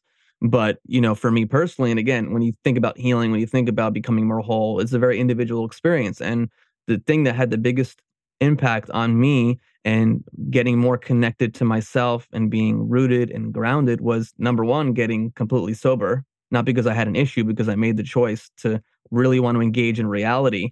And the somatic and the deep body work that I did, you talk about Qigong, there's other things as well. And that for me was like the biggest game changer. Now, maybe for other people, going into a cave or going into a setting with psilocybin or plant medicine could be really beneficial. But I just think it's really important that, both sides are honored, that people need to understand these are powerful, powerful substances, and they need to have some reverence and respect and not just go in it blindly. And know themselves. Self-knowledge comes into play here. It's like, well, do you know yourself? What's the state of your nervous system? These things can have an impact that people need to become aware of. Anyways, those are my final thoughts on that. Yeah. No, that's good to say. I want to point out what you made me realize in this conversation about, is the world I'm coming at it from like the absolutely not, is the world a energy harvesting prison loosh factory. But I'm saying that the world isn't inherently that. It's not designed for that. That's not what it is on the highest truth of the world. But in the world, there are energy harvesting, looshing operations, bad, witchcrafty shaman, like false shamans that will actually set up energetic cords and tethers to people that came to them in a vulnerable state and like actually harvest energy and do weird shit. I've seen some shit when I was on psychedelics in places. So like, I know that there's maybe something to that, but now in this realm of energy and the sort of beyond the physical, we're now talking about subjective experiences that, while there may be validity and use to them as subjective experiences, we cannot bring that into the conversation as this is what it is. We got to be aware of like what we can and can't make a claim about for the consensus reality of all people. We have subjective experiences, and then we have like the actual consensus reality where knowledge can come to us through our senses in a shared way that we can all verify. And then we may push the boundaries of that as we go forward and as humanity moves forward, and that's fine. But like, I'm definitely all about cutting it off where we need to in terms of what we're making a claim about. So yeah, there is energy harvesting. There is negative forces at work. There are archons, but like my claim is that the archons are human. Now, like maybe spiritual forces are at play that are more what you would call demonic or negative acting through those humans. But now we're in a realm where I can't make a claim that I have proof or evidence for. Now we're in the speculative realm, and that's fine if someone has that belief or worldview. But I just want to help people with the belief that the highest truth is that everything is demonic and evil and false. I don't think that's the highest truth. Got it. I agree. And just back on the plant medicine topic quickly, like intention matters, right? Anything can be abused. But what's the intentionality versus if it's being used habitually? Because obviously, you know, I've had incredible experiences. I've never gone anything hardcore. You know, I've smoked some weed in my day, and I have a pretty good relationship with it. That's something that I don't abuse. It's something when my body kind of knows I'm ready for. I'll get some insight with, and that's it. That is what it is. So I think there is definitely benefits to this, but again, what's the intention? And that's with all things, anything that you do. That's what matters, right? What's your relationship with it? Yeah, I mean, personally, I've done DMT. I've talked to the giant holographic head in the sky. I've had those experiences. There's something definitely to it. Yeah.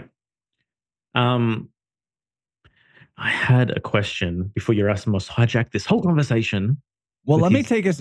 If you get it, just interrupt me. But I want to take us back to this idea of the archons, because this is an important aspect of the whole belief of New Age Gnosticism, is that the archons are these 7 like demonic minor gods that are under the demiurge, who's the main god, and so they'll people will correlate that to like the traditional 7 planets are these archons, and that your 7 chakras are actually like locks put onto your energetics to harvest your energy and keep you trapped here. And so you got to unlock your chakras, and the chakras are the archons, and all this stuff is like really commonplace in the conspirasphere.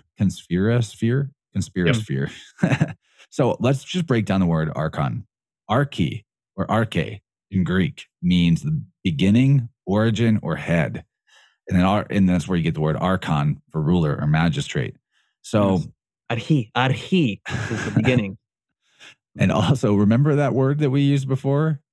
The Argo Navis. We were talking about Noah's Ark. So there's that. The Ark is a boat, and in the mystery traditions, that signifies the yoni. In fact, the mystery of the lingam and yoni, the pole in the hole. This is what the ancient mysteries were always centering around, because it's the generative principle. It's the mysterious life force energy that creates and perpetuates life. Right. So the Septuagint and Philo, the Greek philosopher, and many others have actually used the word arche, which is alpha rho chi eta. Right. That's arche.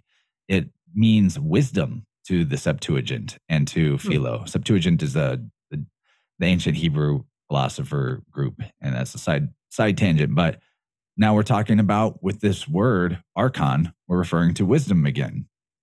So that is interesting. And because we have this, everything's coming from who?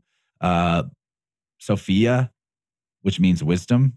And you have Pallas Athena, which Pallas means wisdom, by the way. You have, let's see, there's like a bunch of names of the goddesses of wisdom. So I'm just going to hold that thought and go into the archons from the origin of the world text, from the Nag Hammadi.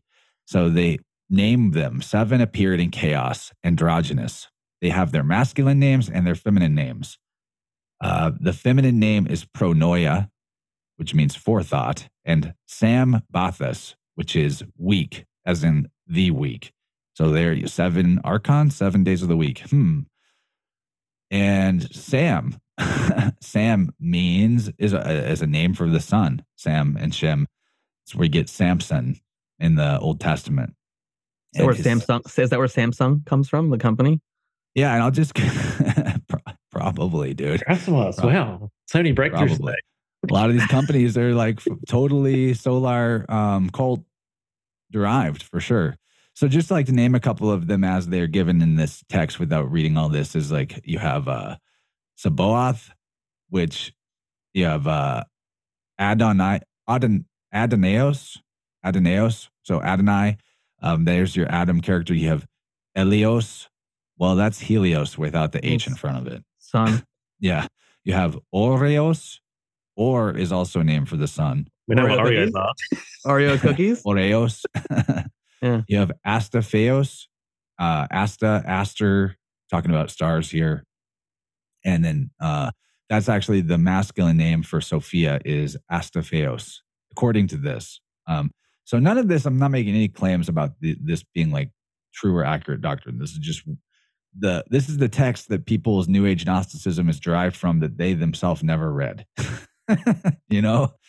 So I think what you like, even just this conversation, because, you know, I think we're getting heavy into some research stuff and etymology and language and symbolism and in a different way than we have maybe on other shows. And it just is such proof when we live in a modern world now where people listen, like they get a headline and they're just out there spouting off the headline as the truth because it showed up on their Instagram feed or their Facebook feed. And it's like, look at this level of research, you know, to really get to the bottom of things, to explore. And it's like, you know, it's a process, man. Like you can't just sit here and be like, oh yeah, whatever. I just have my job 9 to 5 and then I go home and I watch the news for an hour, 30 minutes and be like, everybody, this is what's going on in the world. And this is what history is all about. It's just ridiculous to me. So I just appreciate this level of research that. Yeah, but I mean, to bring it full circle again, to me, that's a symptom of Gnosticism, the refusal to go deep, right? The thing that everything's hopeless, everything's worthless anyway. I'm Gnostic. Yeah. I already know. Exactly. Trust the science. Yeah. And plus just looking for someone else that knows, looking for some other source that has the information, someone else that I can just fully put all my trust in to believe that they have all the answers, they have all the truth. And as long as I'm following them on Instagram, then I'm going to be okay because I know the truth as well. Like, it's ridiculous. Yeah, man. And honestly, like, I appreciate the compliment on the depth of research. It's not special, though. Like, I'm not a special boy. I went and read some of the source material.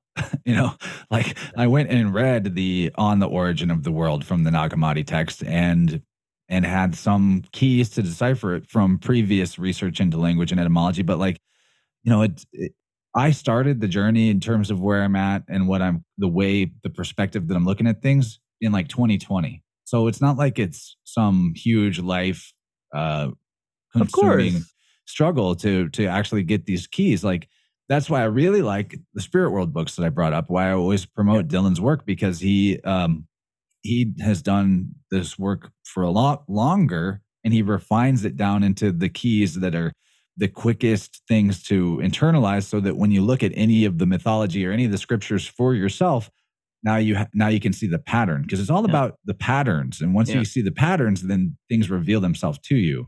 Yeah, I think that's also why we're obviously all three of us have been influenced and have great respect for Michael Tazarian. You know, you're looking at decades of research and doing a lot of the books and reading obscure books that he probably found who knows where and did a lot of work. And you know, you get to read some of his stuff or study some of his or listen to a podcast and go, oh wow, okay, I can really get an understanding from someone who has done deeper work. Because, you know, do I want to do that level of depth of work in that specific area? Maybe that's not for me. You know, there's other things that I put more of my focus on. But again, this is why it's amazing to have some scholars that, you know, go deep into these areas.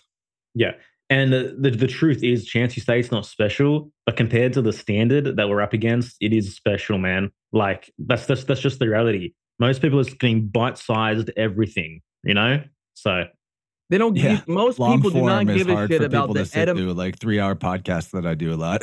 Yeah, and most people don't care about the etymology of a word. Like they don't. And I'm sitting here saying I'm fascinated by this, but I haven't done in this area, like what you're talking about. This subject is not like my wheelhouse, and yet I'm fascinated by it. So respect, man. And that's Thank why you. we And also wanted to have you on, because we wanted to expose our audience to this. I mean, we talk about Gnosticism and we talk about like New Age world and how these are ideologies that people need to be really mindful of, because are they guiding you towards living in truth and grounded and being the best you can be, or are they things to be concerned about? And so to get to this understanding and to look into some of the language and the symbolism is really cool. yeah, and actually, the ancient doctrines themselves aren't even the problem. It is the modern interpretation, headline, soundbite version that people are taking and running with. And I think it's promoted on purpose because it's helpful for, Yeah. it's very helpful for the master slave dynamic. For the Yeah. masters, if the slaves believe that they're slaved out to an evil god, then of course they're going to accept the slavery from the human archons, right? Of course, the philosophy you put in is what you're going to get out. And if your philosophy is that everything is fucked, everything is evil, everything is distorted, everything's hopeless, everything's helpless, then of course you're going to remain in mediocrity for your entire life. That's what you're inputting, right? So unless you can really come to grips with what I'm consuming, obviously not just from a physical perspective, from all information, and get to the real truth and find truth that actually lifts you up, makes you feel reverent about who you actually are, about the fact that you exist as a human being within this, incredibly mysterious and amazing cosmos, then, well, what kind of life are you setting yourself up for? And to me, you're right. It's the perfect philosophy to create a slave race. Yeah. And imagine really like your foundational belief is my body's a prison, that it is something that I need to transcend. Are you going to take care of that body? Well, yeah. Are you going to? And like, I've met people who are hyper like spiritual, and I put that in quotes, and like many of them, like they don't look very healthy, And so it's just, again, this idea of, and Joel, I know you've talked about this, but like ascension versus the opposite. Like I feel like evolving is more of a grounding, a coming back home into the body, not leaving it. And this is what some of these ideologies support. And I'm being someone who's a body worker, being someone who is in the somatic world, and I mentioned it earlier, like doing this kind of work, really coming back home into myself, into my body, understanding the subtleties of sensation, how that connects to my emotional life, my behavior. That shit was game changing, man. That's like Jedi training. I really believe that. Instead of like not even knowing your body, not even understanding your biology. This is why I'm such an advocate of German New Medicine, is like to really understand nature, the truth of your biology, really, on why these adaptations happen and what happens to body healing is so important. And it's so empowering, and it really brings you to a place of self-responsibility like no other. Instead of being at the mercy of the scientists, I put that in quote, and scientism and these doctors that have been indoctrinated in ways that don't support health at the highest levels. The highest wisdom is the body. Yeah. The body is as an image of the cosmos, as a fractal of the whole. It actually contains the entirety of all information of the whole. So the only thing keeping us from these deep levels of intuitive knowing, of actual gnosis, that's what actual gnosis is, when it just wells up within you and you know it, is that humans are lacking the language to communicate with their body. So I'll give a little example.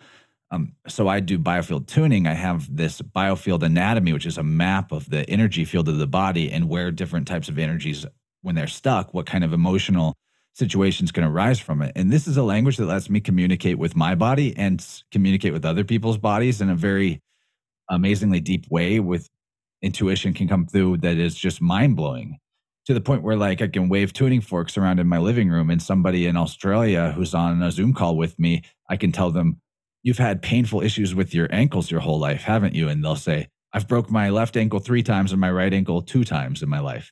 And they never told me that up front. Or like my mom yesterday, she was like complaining a bit and expressing a lot of frustration over my great uncle, her uncle, who is like way senile. I mean, he's sweet and he's funny, but he's like frustratingly out of his mind, and she's the one main person who helps him. She's expressing this story about him doing some crazy stuff. And she's like very energetically frustrated. I can feel it. And I'm like, how's your lower back? And she's like, it's killing me today.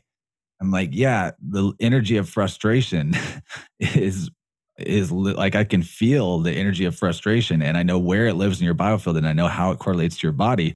And I could just pick up that it's hurting her back. Or another person who's versed in a different language of the body can just look at how your posture is being held, and, the balance of how far forward your head is on your spine, and like different things like that. And they can tell you things about yourself. Or someone can read the irises of your eyeballs and tell you how your organs are functioning. There's a bazillion different languages that we can learn to access the knowing and wisdom contained within the body that is the fractal microcosm of the all. And so it's like really crucial to learn at least one of these languages, because it can totally transform your life. When I get hurt or I get an illness now, I can point to the external situation or the difficulty I'm having with another person or whatever, and go, oh, I am hurt because I'm not fully dealing with this situation. And when I make that connection, it actually allows me to more deeply feel and express and thus release the emotion. I might be kind of pissed off, but when I realize that, oh, it's actually causing me to get hurt, I might actually even feel the sadness come out. I even get a little choked up, might actually have the real emotional release that was necessary the whole time. And being able to connect the dots of the external world situation to the energetics in the body is what unlocks that for me. Otherwise, I might have just gone on and left the tension in there and not dealt with it for another 10 years. Yeah.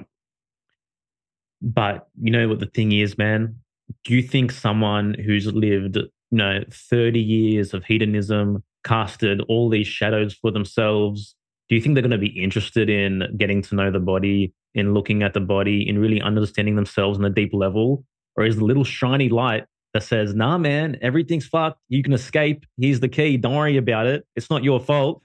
Don't go into the light. The light is a trap. How attractive would that seem to the individual who's developed so much shame from a life of inauthenticity that something can just say, drop it all, forget the past, forget the future, forget everything. Drop the ego. Drop the ego, right? It's like, okay, perfect. Now I'm just going to morph into, shave my head, wear the yellow robe, and just morph from, the corporate type to the monk, whatever it might be. We see it so often. So it takes work to actually get to the point of reverence for self, of reverence for the body. Because at the end of the day, you have to face the lies within yourself. You have to face the illusion within yourself. But if you have a doctrine that says, nah, everything's an illusion, there's no point discovering it, then of course, that's why people take this on. That's why they wear the cloak. Yeah, buddy. And, it's also about the choice. Somebody that had 30 years of hedonism, and then today they decide, I'm going to actually step into the light here, the progress and the rapidity of transformation that they can make. I think there's even a quickening to that as more of us across a fractal are doing this work ourselves. Someone else can step into the neurological pathways that we've been mining and digging out in the collective consciousness and catch up to where we're at a lot faster than us who were digging the tunnel up to that point.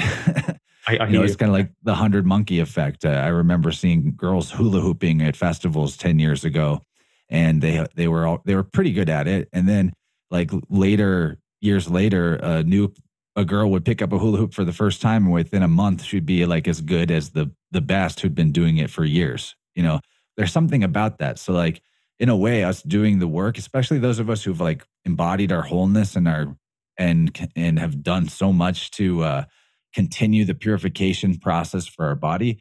At a point, once you've really integrated your own personal stuff and you're using what you've got, you're like actually doing work on the fractal. That's why the healing process never ends. Even once you find wholeness, you can keep purifying, keep balancing. And it's like it's like universal at a certain point.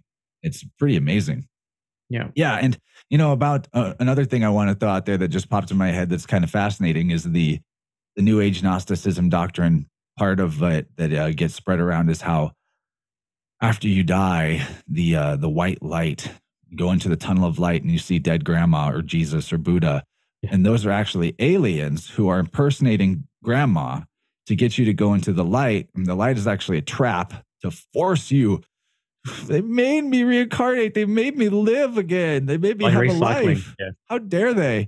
And now my soul's been recycled back into the Loosh prison is what they believe. So they're literally like, part of the dogma is like, and it's one of those unprovable things, of course. So they get a pass on it is like, oh yeah, the fact that there's white light when people have near-death experiences in a tunnel, it's proof of everything we're saying and that it's all a trap and a trick.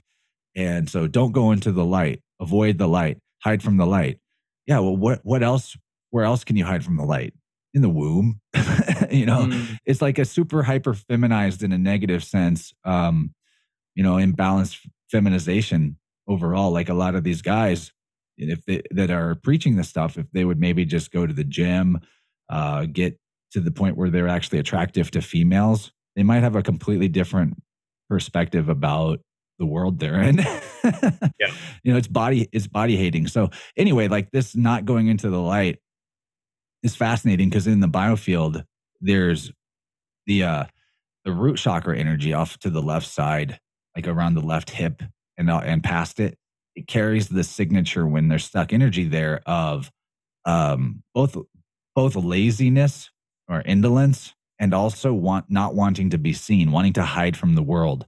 So they kind of go hand in hand. Like someone might not be lazy on purpose, but they're afraid of the light. They're afraid of being seen. They're afraid of seeing themselves. And so it causes this inactivity, this laziness. And I just find that fascinating that in the same way, as not wanting to be seen, there's this don't go into the light part of this whole dogma of the person that doesn't want to actually like embody and save themselves. But like we're getting kind of deep into the time here, and I really want to flesh out this idea of emanations in the Trinity to finally like help us conceive of where this demiurge concept comes from, so that we can see it the way that I think the ancients meant it, rather than as an evil devil god. Cool, man. We've got about 10 minutes. If you can keep it as succinct as possible. Yeah, I think I can do this. So basically, the idea of emanations in the Trinity is an ancient Oriental doctrine that is replete throughout all the different spiritual systems of the world. And it's basically the three forms, one God, thrice great. Hermes Trismegistus, all these different versions of it. So the creator, oh, by the way, Hermes, if you switch the R to the L, hell, we're talking Helios. Anyway, the three forms of one God, the emanations, is basically the idea that there's the eternal, self-existing beingness itself of nature, and that it emanates three, or a trinity, three persons in one. So that's the creator, the destroyer, and the savior. And the sun is an emblem of this as it goes through spring, summer, and winter. It follows this trinity pattern. In Hinduism, you have Brahma, Shiva, Vishnu. By the way, Vishnu, V and F interchange between Latin and Sanskrit. So Vishnu, like your Jesus fish. Or Dagon, Dag. Dag backwards is Gad. And Hebrew goes right to left, or right to left instead of left to right. So that you can also reverse things and get a lot of information out of that. You have Adam and his emanations, three sons, Abel, Cain, and Seth.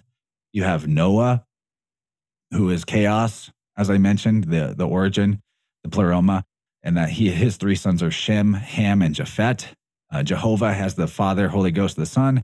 It goes on and on. There's like tons of versions of this. Even in the creation story from the Nag Hammadi, Pistis, or Sophia, has three emanations her own. Sophia and little Sophia. It's part of why it's so confusing. It's not the same as Pistis, Eve, and Zoe.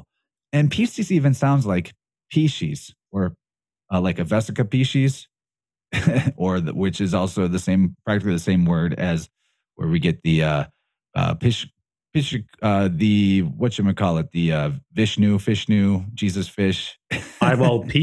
Pisces, right? Right, exactly. Yeah. And so the Vesica Pisces is an important concept too, because this is, I think, where the idea of the Trinity is kind of originating. So you have the pattern, which is a circle, and that's the Father, the Pater. And that circle is the all, it encompasses all. Mm-hmm. And then it mirrors itself and divides, or it doesn't really divide, it multiplies. And so now you have two circles. But when the two circles overlap, one moves away to the right, Jesus at the right hand of God, the overlapping creates a third shape. So the monad, whenever it generates the duad in and of itself creates the triad or trinity, because the two circles create a third shape, which is basically, there's your idea of the mother, father, and the son or the child, which is the middle shape, the mediator, which is the psychopomp, the one that's in between the worlds, if you will. That's your savior. So what is important to understand in terms of where this idea of the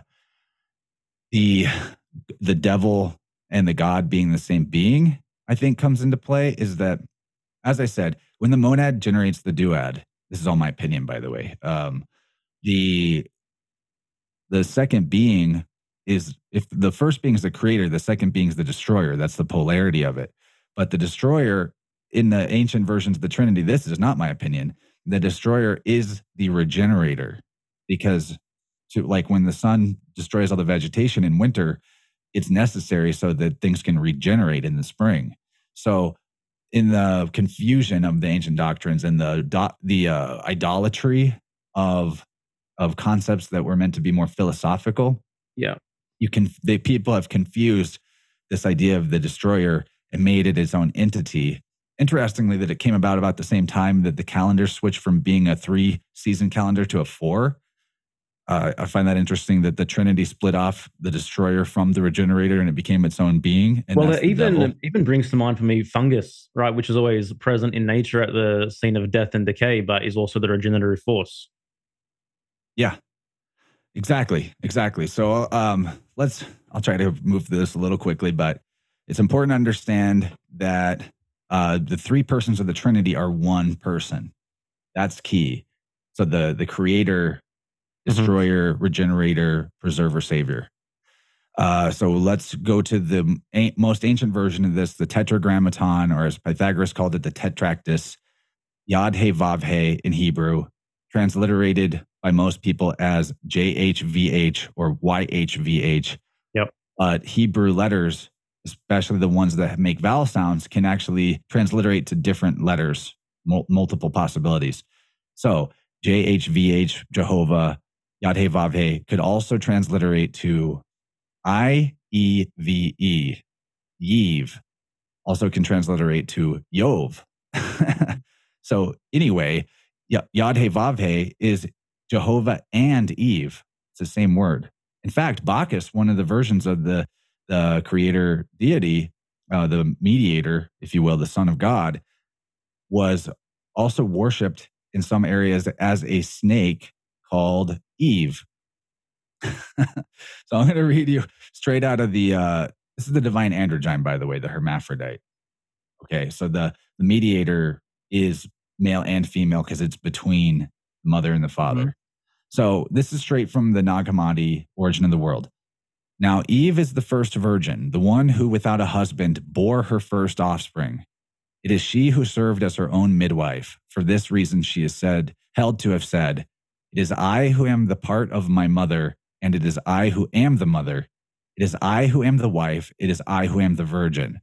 It is I who am pregnant. It is also I who am the midwife. It is I who am the one that comforts pains of travail. It is my husband who bore me, and it is I who am his mother. And it is he who is my father and my Lord. And it is he who is my force. What he desires, he says with reason. I am in the process of becoming, yet I have borne a man as Lord. So why I read this is just to help people understand and portray that this idea of the destroyer that was created by Sophia, who is later in the text actually just Eve. So it's very confusing if you don't understand that we're talking about three persons of one Trinity and they just have different multiple names. The creator, the demiurge, the craftsman is the mother, because when the monad splits into the duad, the second circle contains the shape that is the mediator, the vesica piscis, the yoni, the portal. Just like a mother, when she's pregnant, her son is inside of her, a part of her. So the duad is both the mother, Mary, mother of God, right? They worship Mary as God. Yeah. Mary is the name of Jesus' mother. Maya is the name of Buddha's mother. Maya is the name of Mercury's mother. Maya is the name of the illusion, according to the Brahmins. Yeah. That is the physical world. So the last thing that I want to say in closing, because I know we're coming up to the end here, is that it's my personal opinion that the first circle, the pleroma, the monad, is actually the entire night sky or day sky, the whole sky itself. That's the father, the sky father, Uranos, Anu, which is a word that means year, but in the Sumerian is the name of the All-Father. And then the sun is the emblem of the mediator, like the sun sun is the emblem or symbol or chariot that the mediator, the creator, the demiurge rides in as it travels throughout the whole night sky. And anyway, we'll stop there, but I could go on about this stuff forever. The important thing to understand is just that the idea of the destroyer is, in my opinion, or the devil, is a separation and an idolatry of the idea of the Trinity, separating the destroyer from the regenerator, and not understanding that they're all aspects of being, that nature operates in this cycle that we call the Trinity. And then it does it in every, this Trinity is part of every structure of life and physicality in the manifest realm. Cool, man. Dude, first of all, thank you for sharing all this. One thing I do want to highlight, though, is that I love you spoke about the Trinity, and pretty much every one of our podcasts is a Trinity. When you think about Joel, myself, and you right now, and there's this a single Trinity that goes on. So I like that. Maybe that's why our podcast is popular. 3 is a magic number. It's the first thing that gives form and stability. Well, yeah, man. The Tao Te Ching, right? Was it from the 1 comes the 2, from the 2 comes the 3, from the 3 all things are possible, or something like that. I'm sure I mucked that up, but again. Oh yeah, well, the Tao Te Ching, what you're quoting is actually verbatim also a statement attributed to Hermes in one of the texts of Heliopolis in Egypt. I'm the 1 that becomes 2. I'm the 2 that becomes 4. I'm the 4 that becomes 8. After that, I'm 1 again. So I think amongst many other things, it's also referring to the analemma of the sun, the figure 8 shape that the sun makes in the sky, which I believe is a large degree of why the Hermes was called Lord 8 and all this 8 symbolism referring to him. And then when you look at the glyph for 8, it's the 2 circles. It's the monad becoming a duad. Yeah. This is so fascinating, man. Really, just I love hearing everything you have to say. It's definitely a lot to chew on. And I think for our audience, Chance referred a few books. I definitely want to message you to see if there's any other books that you recommend on these subjects too, that we can maybe put down in the show notes too. I'll throw one more out there. Yeah. This is called The Celestial Code of Scripture by John McHugh.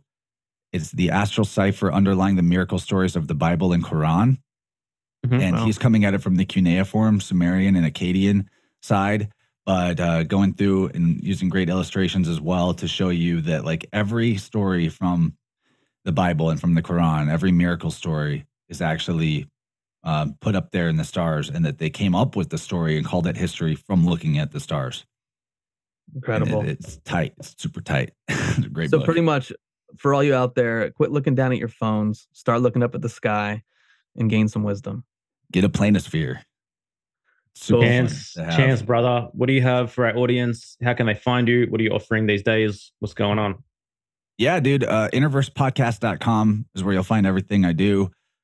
Got 2 shows a week, if not more, that I do. And, I'm branching out into doing more original research. So some solo shows are probably going to happen in the future. I just did one a little while ago. I cover the gamut. My favorite stuff is, of course, the symbolism and mythology and the language, because it's endlessly fascinating and you'll never run out of connections to make. And it's blow your own mind all the time. Like, oh, I can't believe I didn't ever look at that word that way before. And it's always like right under our nose all the time in our language. But I also do tuning. I use tuning forks to balance and bring coherence to energy fields for people. Amazing results. And people can find out more about that on my website or just to go to my channel. And one of the newest episodes with Eileen McCusick is a good one where we talk about tuning, who I learned it from. And I do Oracle sessions with I Ching and Tarot as well. If that's something people are interested in, they can always just email me, chance@interversepodcast.com, if they want more information on anything I brought up. And I can send you a link directly to whatever you're curious about, or just explore the content on my YouTube page or the podcast player app for whichever one you like, and look up Interverse. Awesome, man. Chance, thank you so much for your time, for your research, and honestly, just for your passion, man, and for the light that you continue to shine. I love seeing the path that you're on, and I'm looking forward to seeing the evolution continue for sure. Guys, if you've listened to this entire podcast and you're still here with us, we think you're very special as well. And we'll see you next time. Take care, everyone. Smoking mirrors, I'm seeing through the illusion. Waking up in a time, they think you're in a delusion. Somebody set the alarms, cause they be too busy snoozing. I'm in a DeLorean, fast forward in evolution to a place where we can share our confusions. Yeah, 450 BC, I'm sharing tea with confusion.